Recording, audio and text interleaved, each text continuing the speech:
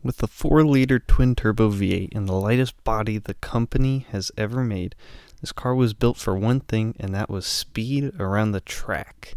This car has aspects that are only seen on high-end race cars such as split glass windows, and was named after one of the company's best Formula One drivers. This is the McLaren Senna.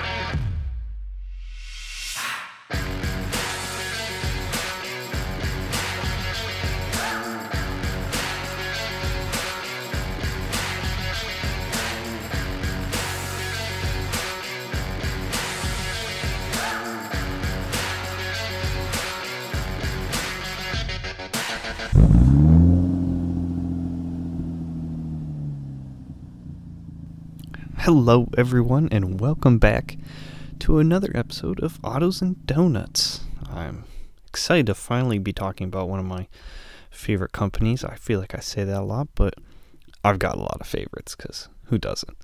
And today is McLaren, who, in my opinion, makes some of the most unique body styles of super high-end cars. I love how other McLarens look as they incorporate the logo into parts such as their headlights. And the McLaren Senna kind of went a little different direction, straying away from that typical look. And while there were many that didn't like its looks, I honestly did.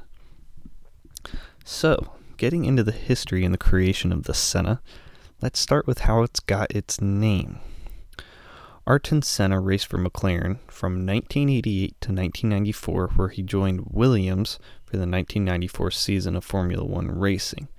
Ayrton Senna was one of, if not McLaren's, best drivers that they had.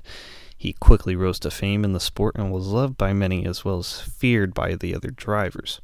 He pushed so incredibly hard that he was also scared of himself and how far he could push, saying, "The more you experiment with speed, the more fragile you become." On May 1st, 1994, when racing for Williams, Ayrton Senna collided with a wall and passed away on the Imola track. With his time at McLaren, Ayrton Senna would win 3 world champions, as well as 41 wins and 64 positions over his time. If you would like to know more about Ayrton Senna, there's a great article on Formula1.com, as well as on McLaren.com, that do a lot of justice to just how great of a driver that he was. So, why was the Senna created? Well, like Porsche with the GT2 RS, McLaren wanted to make a completely track-focused car, and so the Senna was born.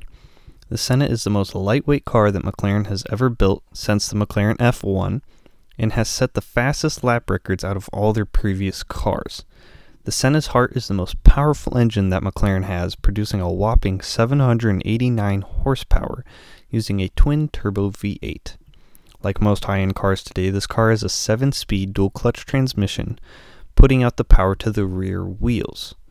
All of this brings the car from 0 to 62 in 2.8 seconds, 0 to 124 miles per hour in 6.8 seconds, and 0 to 186 miles per hour in 17.5 seconds. It can do the quarter mile in 10 seconds flat and has a maximum speed of 208 miles per hour. When it comes to the design of the car, McLaren stated that the car derives from the standard McLaren look because no other car has had to fulfill such a need as the Senna has. I thought that was a pretty interesting way to, justify and show off the choices that they made when designing this car. There is not one line on the body of this car that you can follow without hitting a functional air intake or vent. The car's exhaust is this amazing tri-pipe exhaust that comes out the rear, what would be the trunk on most cars, to be more effective in getting the exhaust out of the car quicker than most, as well as others that come out the rear end like a lot of other cars. So that also helps with the aerodynamics of the car. There's even a spot in the car to place both you and your passenger's racing helmet and suits for when you hit the track. One of the coolest aspects, and I do not know if any other car has done this But 4 is having glass in the door panels. So when you're driving, you can see the road. McLaren states that this was inspired by the 360-degree view of helicopter pilots. Like most cars, the Senna is covered in carbon fiber from head to toe and has active aero. Altogether, the car produces over 1,700 pounds of downforce, and the entire interior weighs 132 pounds. The entire interior. So, to put this number into perspective, if you were to take like a luxury seat out of a luxury car with the heated and cooling systems, massagers, and other electronics, there's a possibility that that one seat, with all of those equipments and special things put in, could weigh more than the entire interior of a Senna. As you can tell, McLaren really cared about the design and innovation behind this car. So some unique engineering behind it. As the car gains speed, the suspension actually stiffens. This makes it so that the car does not bottom out on any bumps around the track.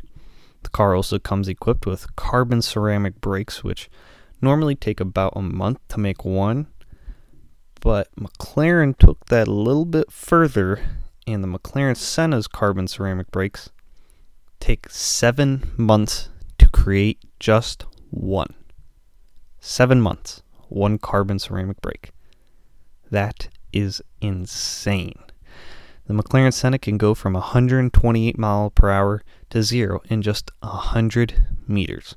100 meter dash, 128 to 0, just like that. There's lastly the McLaren Senna GT-R, an even more radical version of the Senna with 814 horsepower and over 2,200 pounds of downforce. The car offers faster speeds and new design with changes to the rear wing, splitter, diffuser, and of course more carbon fiber. The car overall has many changes to be more track inspired, such as no infotainment center, passenger seat delete, and more ways to make the car more lighter and more equipped for the track.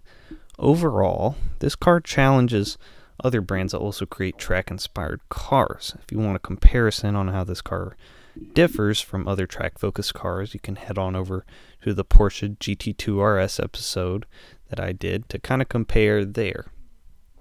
The Senna is an amazing car in my opinion. Even though it deviates from that standard look of McLaren, I still personally really enjoy its design, especially the glass doors. That's honestly probably my favorite part. It's probably not many other people's, but I absolutely love it. I've seen a couple Sennas, and like all cars that are this expensive, there's always something new that I see. Every time I see one, it's like, oh, look at this part, look at that aspect. There's always something new to see with them. So what do you think of the Senna? Do you like the change? Do you not? I know it's pretty controversial when it came out, but I personally still like it. And so with that, I hope that you enjoyed today's episode of Autos and Donuts, and of course feel free to share it with others, and I hope everyone is staying safe, and like always, safe travels everyone.